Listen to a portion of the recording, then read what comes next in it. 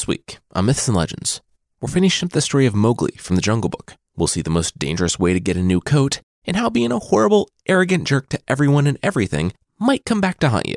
The creature this week is a tiny werewolf with terrible breath who loves piggyback rides.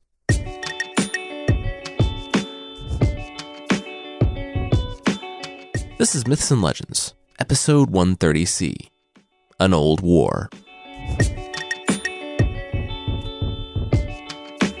This is a podcast where I tell stories from mythology and folklore. Some are incredibly popular stories you think you know, but with surprising origins. Others are stories that might be new to you, but are definitely worth a listen. This week on Myths and Legends, it's our third installment of our take on Mowgli and his adventures in the jungle. Last week, Mowgli stood up to Shere Khan, the tiger that had been hunting him since he was a baby, and he brought the red flower, or fire, into the jungle, thus getting himself shunned by his wolf pack, and forcing him to go to the human villages for protection against the burned and shamed, though very much still alive, Shere Khan. I should also mention that I made a mistake last week. I thought the wolves elected a new leader, but they did not. So they've been leaderless ever since Mowgli destroyed their most important traditions by demanding they keep their old leader, Akela, alive in retirement.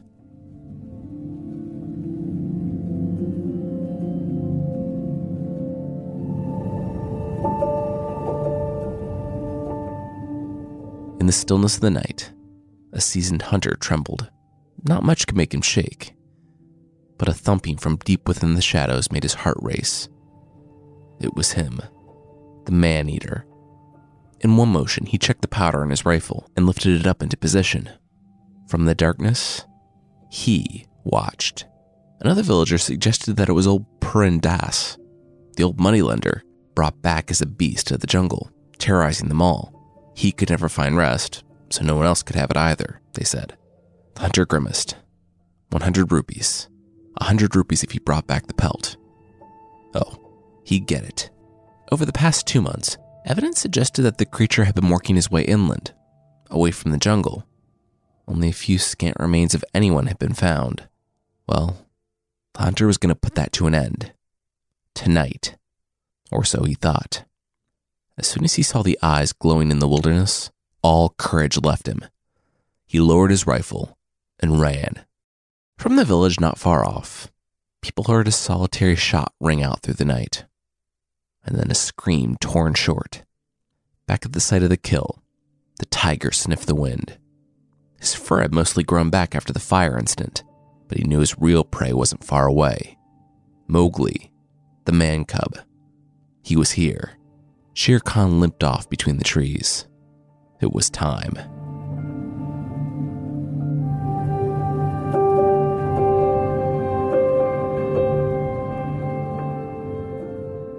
Three months earlier, bending low, the woman beckoned Mowgli to her hut. When she had looked at his arms and legs and peered into his eyes, all the others fell silent. That was where she did the thing where the water fell from her eyes. She had embraced him fiercely, and the others backed away. When at last the woman pulled away from the boy, she shuddered, noticing for the first time all the marks lining his arms and legs. Truthfully, he had bite marks covering his entire body, and if Mowgli had been able to communicate with her, he would have told her that they were just from playing with the other wolves when he was younger. They weren't bites. She would probably shudder all the more if she saw one of those. The woman ushered Mowgli to her hut, where the red flower was blooming, warming the home. Nathu, she repeated, over and over again. Mowgli guessed that it was a name he had never heard before. She handed him a cup of milk, and he dipped his face in and drank. Next, he took the bread and tore into it. All at once, the room began to fill him with panic, an uneasiness. It was too much like a trap, even though he could tear through the thatch and be outside in under a minute. The woman continued grunting at him, and Mowgli knew that if he was going to stay among the humans, he was going to have to learn their languages. He was basically omnilingual, having learned nearly all the languages of every animal from Baloo. So he imitated her grunts as he pointed to things around the hut. And by nightfall, he had learned the names of a half a dozen things. Then, he came home. The older man, the one who lived with the woman, her mate, Mowgli guessed. He rushed in and dropped the wood on the floor. He took Mowgli's head in his hands and hugged him, rocking him back and forth. Over and over, he whispered a single word, a word that Mowgli did not yet understand. son.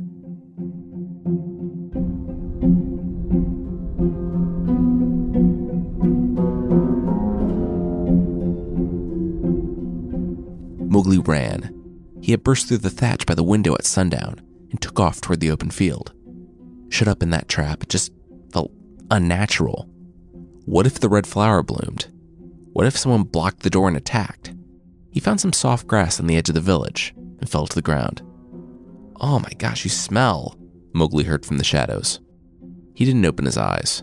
He knew Gray Brother was hiding there. He had seen Gray Brother, his, brother, on the edge of the village that morning.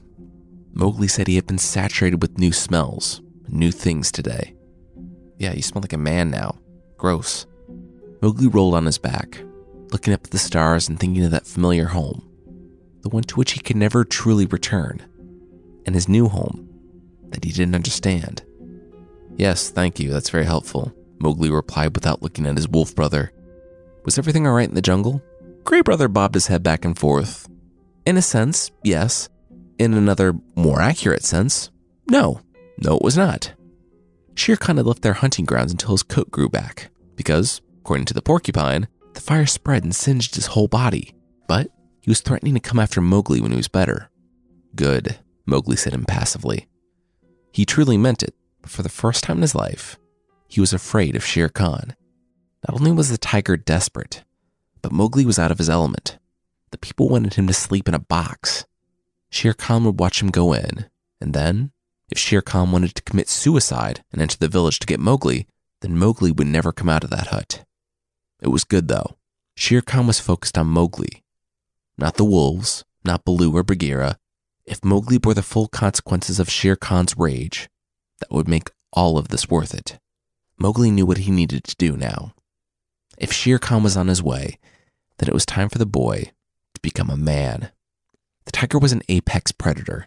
There was no way Mowgli could fight him one-on-one, but as a man, learning their ways and figuring out their weapons, maybe he could stand a chance. Shere Khan was coming. It was just a question of whether Mowgli would be ready to meet him. "Are you going to forget that you're a wolf? Humans won't make you forget?" Gray Brother asked. Mowgli shook his head. Never. He'd never forget.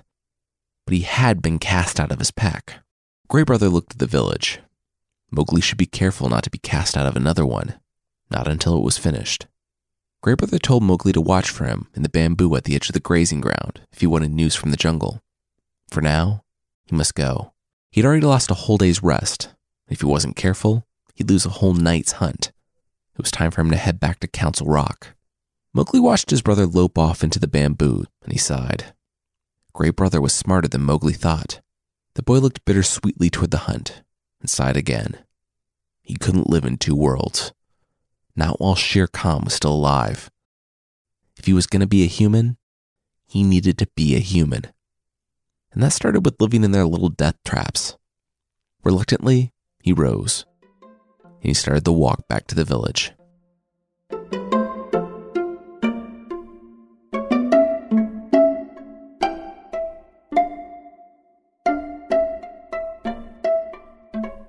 The little boy clawed at Mowgli's hands as he tried to gasp out for air. Tried, and failed. Murder, that's what it was, Mowgli said to himself, letting go of the boy's neck and watching the kid crumple to the ground before he heard a few loud, wheezing gasps for air. In the jungle, they didn't have a word for unjustified killing. There was unsportsmanlike killing, and being able to pick a man cub up off the ground and strangle him with one hand was probably unsportsmanlike. In the jungle, all the animals were constantly reminding Mowgli that he was the weakest. They weren't wrong, but it pushed him to be stronger and tougher. Not that it would matter if a tiger lunged at him or one of the wolves turned on him, but in this world, he was stronger than most of the other boys. Stronger than a lot of the adults, actually. Even having been here for 3 months. Once again, he was happy for Baloo's strict teaching. It taught him to keep his temper in check. When the boys called him an animal and laughed at him as he mispronounced words. There was a strangeness to the humans, too. At first, they resembled the Banderlog, going this way and that way with no memory or loyalty to their community. But as Mowgli dug deeper and learned the language, he found that the human community was far more subtle. For instance, when he tried to help out a local potter whose donkey was stuck in a clay pit, the town was shocked. The priests scolded Mowgli for his kindness. There were something called castes in the society. Invisible lines around people he could talk to, help, and touch, and those that he couldn't. The potter was apparently one of those he couldn't help. Mowgli was about to talk back, but, on the priest's recommendation, Mowgli was sent to work out in the fields with the buffaloes the next day. The people he lived with, the old man and the old woman, said goodbye to him every morning as he walked out to join the workers under the great fig tree. All the other boys called the people they lived with the human words for father and mother. But Mowgli didn't know what to think of Meswa and her husband. They too had lost a child to the jungle. Not an uncommon thing. Mowgli thought about the age. Their son would have been a little too young for him to remember. He'd ask around the next time he talked to his brother wolves and see if anyone knew anything about the boy. Meswa, the woman who took him in, would smile in return, hesitating briefly before thanking him. Of course, no one really believed that he could talk with the animals. He had heard stories of the tiger that limped, the ghost of the jungle that had a 100 rupee bounty on him. People thought he was some reincarnated moneylender, but Mowgli just laughed at their superstition. He wasn't anything. He was a tiger with a limp he had since birth. He was dangerous, yes, but he wasn't supernatural. The chief hunter continually brushed the strange boy away until, one day, the hunter turned straight to Mowgli with this stern look. If he was so brave, why didn't he go into the jungle after the tiger? He wouldn't need to go far. Word had it that the tiger claimed another victim the next village over. At the news, Mowgli sat up straight. What? Everyone began to chuckle. Not so brave now, huh? Anyway, it was time to get to work. Mowgli begged for more details, but all the men started clearing out to go to work. With some reluctance, Mowgli found his cattle. A group of boys herded the village cattle, and Mowgli rode atop the biggest bull. The buffaloes were domesticated, and thus Mowgli didn't know their language. Still, they could see the calm authority in his eyes, and they never gave the man cub any problems. As Mowgli sat atop the buffalo that morning, the big one named Rama, watching the others graze, news of Shere Khan began eating away at him. It had been over 3 months since Council Rock, and Mowgli hadn't thought about the tiger once. Having warning, though, was good, and his new job kept him safe. There was a reason Shere Khan ate only sick cattle. Herds were dangerous. You could pick off a lone buffalo straying from the herd, but if you tried to take on the whole herd, you'd end up trampled, even if you were Shere Khan. Early morning, he found Gray Brother in the bamboo reeds. If Gray Brother didn't approach, it meant all was well in the jungle. No news of Shere Khan. On the morning after the hunter had been killed, Mowgli approached Gray Brother. He learned that the game was scarce in the area, and Shere Khan couldn't fast, even for revenge. He had returned to the jungle for now. Days bled into weeks, and every day Mowgli went to work, came home, ate, and slept, went to work, came home, ate, and slept. He was sure that monotony would get better when he got older.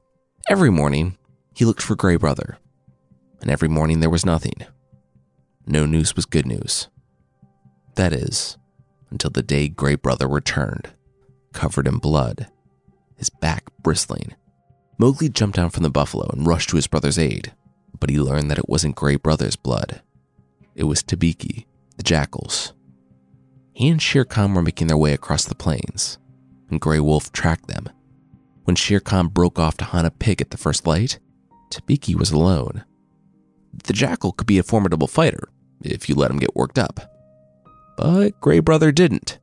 He broke the jackal's back and left the rest of them there for Shere Khan.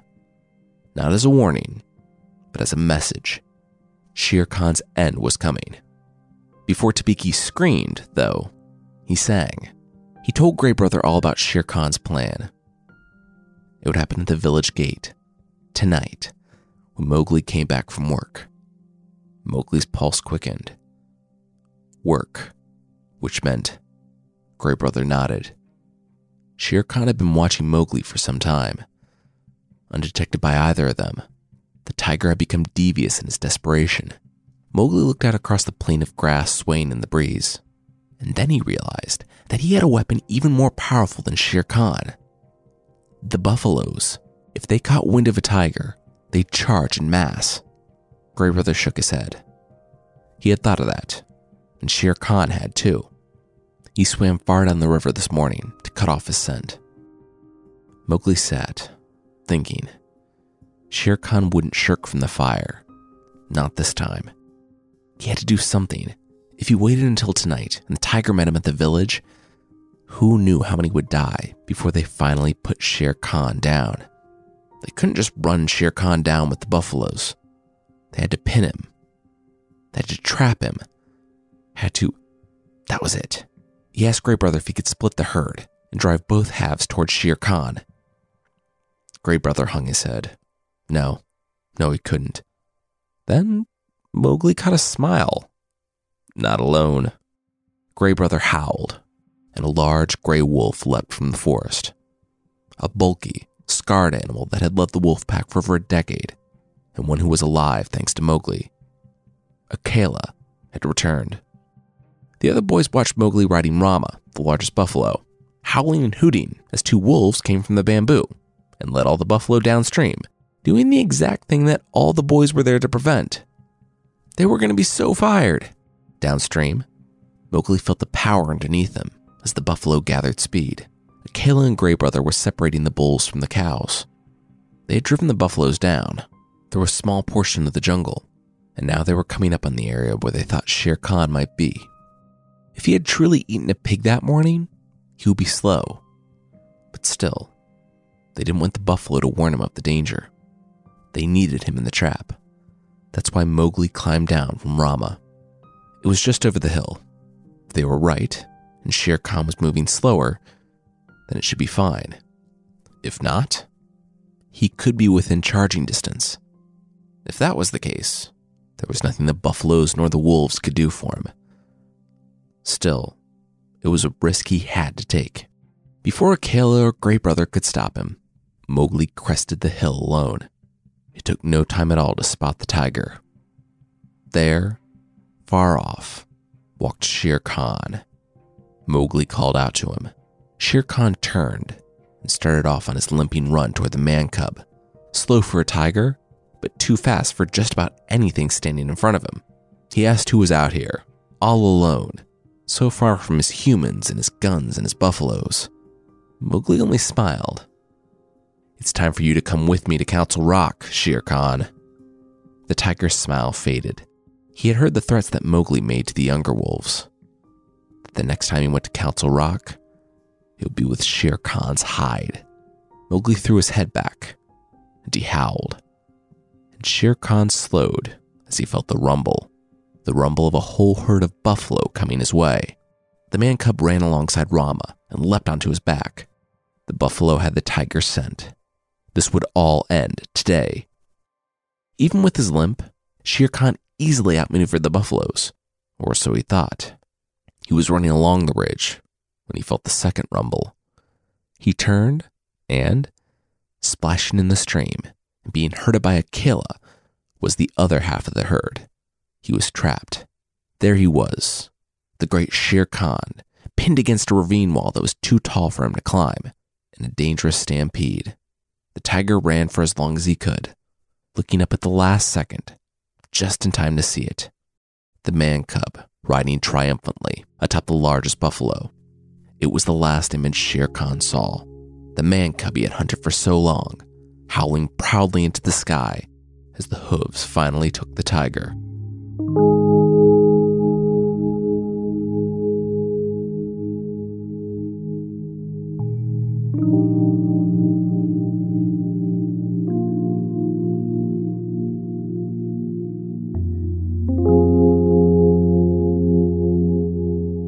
Mowgli didn't know when it happened.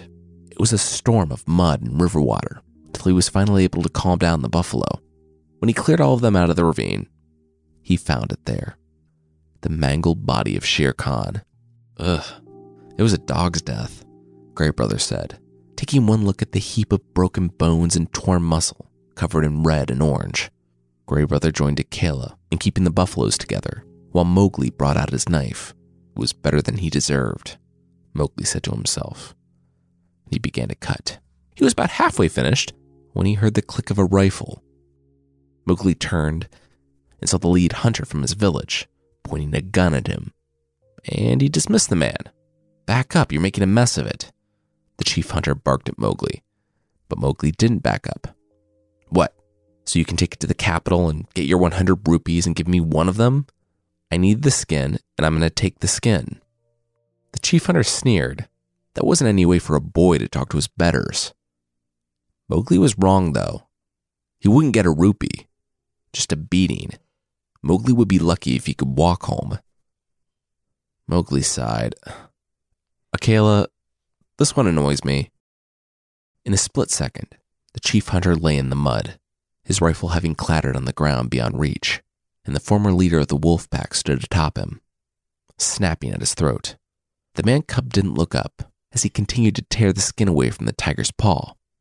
"I'm taking the skin. There was a war between this lame tiger and me. A very old war, and I won." Minutes later, after Mowgli had given Akela the word, the chief hunter was sprinting back to the village, looking back every so often at the boy who killed the tiger and who could command wolves. The chief hunter ran as fast as he could away from the obvious magician. The wolves kept watch. As Mowgli finished tearing the last of Shere Khan's skin away from his body, he draped it over the back of Rama and asked the wolves for help getting the herd back to the village. As they traveled, Akela turned to Mowgli. What was he going to do now that he could live in either world? Shere Khan was dead, and the humans had taken him back as one of their own. Mowgli shook his head. He couldn't live in the jungle, not without a pack, and the wolves had abandoned him after he brought the red flower to Council Rock. No, for better or worse, his place was among the humans. On the plain, they saw the village and the crowd. Mowgli smiled as he rode closer. They must have heard how he killed the man-eater, and they were out to celebrate. Mowgli kept smiling until the first rock hit him. There were words that he didn't understand. Demon, sorcerer, wizard. He understood all he needed to, though, when he saw the chief hunter, still trembling, pointing at him and screaming about the wolves. Mowgli glared at the chief hunter as the man raised his gun and fired. For the chief hunter, he was kind of a terrible shot because one of the village's buffaloes went down right next to Mowgli. The people of the village only saw Mowgli's ability to bend bullets and screamed for the hunter to shoot again. Then, someone came out from the village. It was Meswa, the woman who lost the boy all those years ago, and the one who had taken Mowgli in. Immediately, the rocks stopped. Mowgli dismounted from the buffalo and ran to her, and she embraced the boy, whispering into his ear. She loved Mowgli. She would always love him, but he needed to leave. He wasn't what they said he was, but the people of this village would never forget. The next time something strange happened, the next time her boy, her special son, did something magnificent, like avenge the death of the baby she had lost in the jungle to a limping tiger, they would kill Mowgli. It was then Mowgli realized the tiger that took their son, it limped too. It was him. He was Meswa's son. He wanted to hug his mother, but she shook her head and backed away. She screamed for all to hear that he was a demon and a sorcerer. He should leave and never come back. Mowgli was speechless, but then he saw the reason for the urgency. The chief hunter had almost finished loading his gun. A tear trickled down Meswa's eye as her utterly crushed son stood before her. She screamed again at him to go. He ran to the wolves, and, under the cover of darkness, and through the herd of buffalo, they escaped into the bamboo on the edge of the field. Mowgli allowed himself one last look back at Meswa, there on her knees, weeping, while the children of the village led the buffalo inside the gate. The chief hunter watched on, eyes sweeping at the darkness of the forest, and rifle at the ready.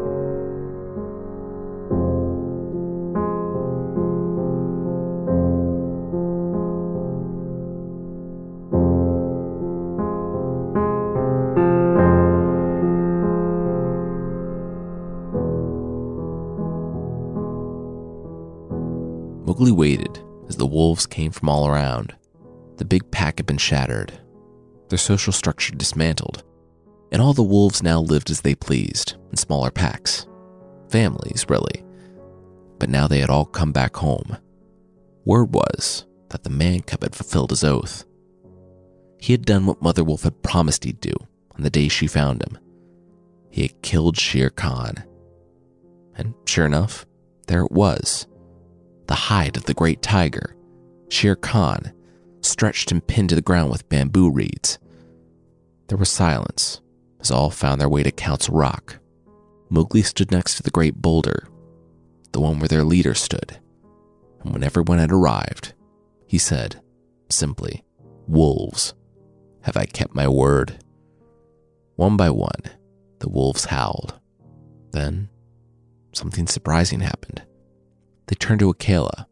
"Take them back," they begged the old wolf. The very wolf they'd abandoned when Shere Khan still lived. Things had not been great since losing their leader. They were tired of lawlessness. They wanted to be a pack again. Akela shook his head, and Bagheera answered.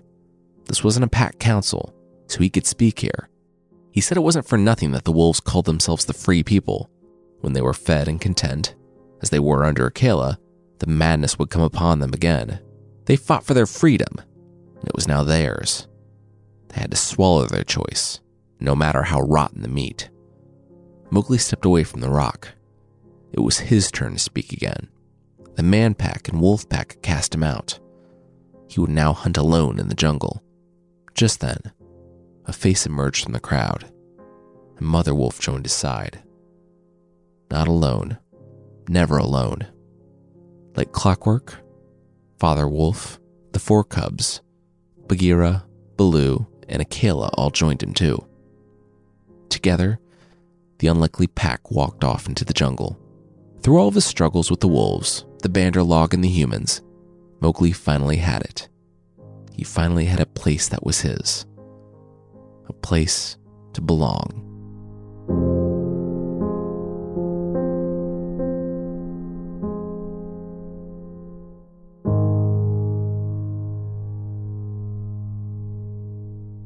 So, we're at sort of an interesting point in the Mowgli stories.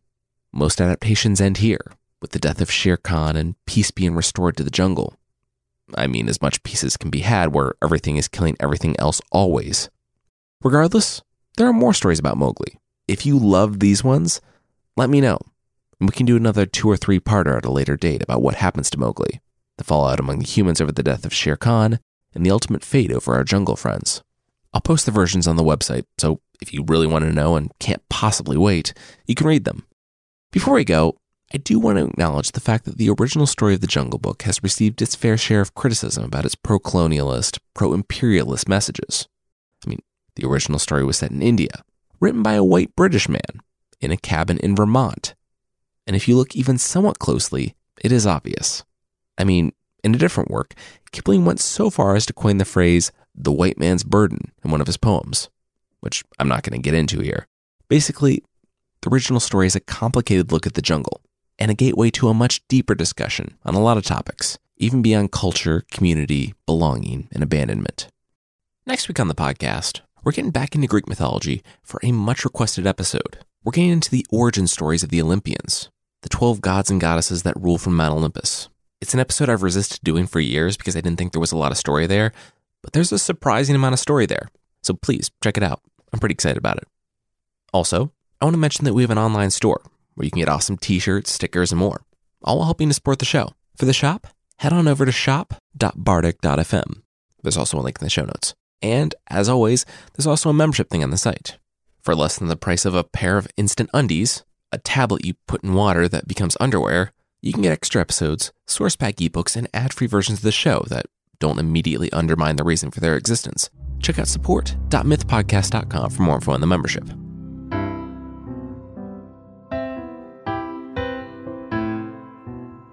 The creature this week is the Carconsul from Albanian mythology.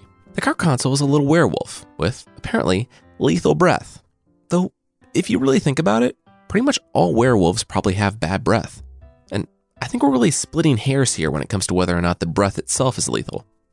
if you're close enough to a werewolf to be smelling its breath, you're probably gonna die. Whether or not it's the breath or the teeth and claws that accompany it, it's really beside the point.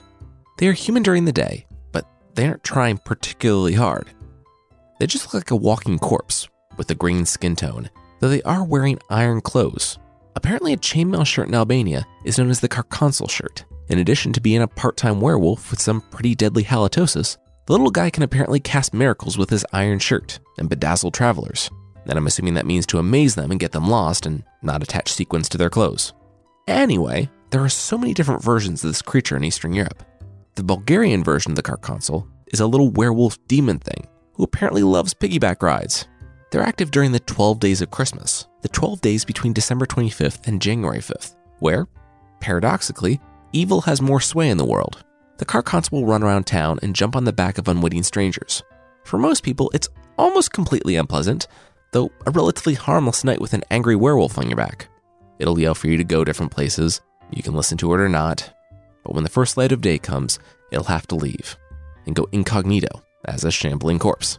Like I said, it's pretty much harmless, unless you're an adulterer. If it catches someone leaving their house to go meet up with someone else on the side, those non-consenting piggyback rides get even worse. The werewolf might be a demonic creature of the night who likes to torture people with piggyback rides, but it apparently respects the institution of marriage. It'll find an adulterer and perch above their doorway, jumping on their back each night and digging their claws in, whipping them with its tail and threatening them if the person doesn't sprint all night through the forest.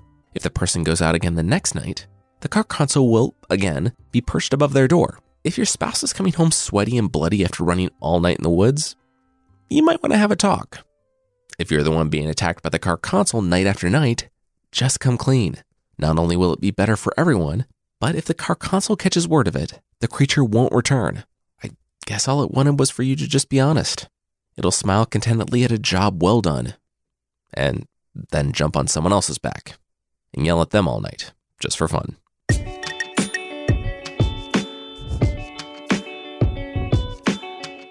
That's it for this week. The theme song is by the band Broke for Free, and the Creature of the Week music is by Steve Combs.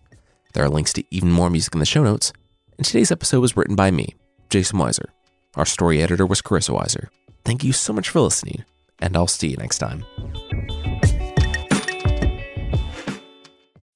As humans, we're naturally driven by the search for better. But when it comes to hiring, the best way to search for a candidate isn't to search at all. Don't search, match with Indeed. When I was looking to hire someone, it was so slow and overwhelming. I wish I had used Indeed. If you need to hire, you need Indeed. Indeed is your matching and hiring platform with over 350 million global monthly visitors, according to Indeed data, and a matching engine that helps you find quality candidates fast. Ditch the busy work. Use Indeed for scheduling, screening, and messaging so you can connect with candidates faster. And Indeed doesn't just help you hire faster. 93% of employers agree Indeed delivers the highest quality matches compared to other job sites, according to a recent Indeed survey. And listeners of this show will get a $75 sponsored job credit to get your jobs more visibility at Indeed.com/podcast. That's Indeed.com/podcast. Terms and conditions apply.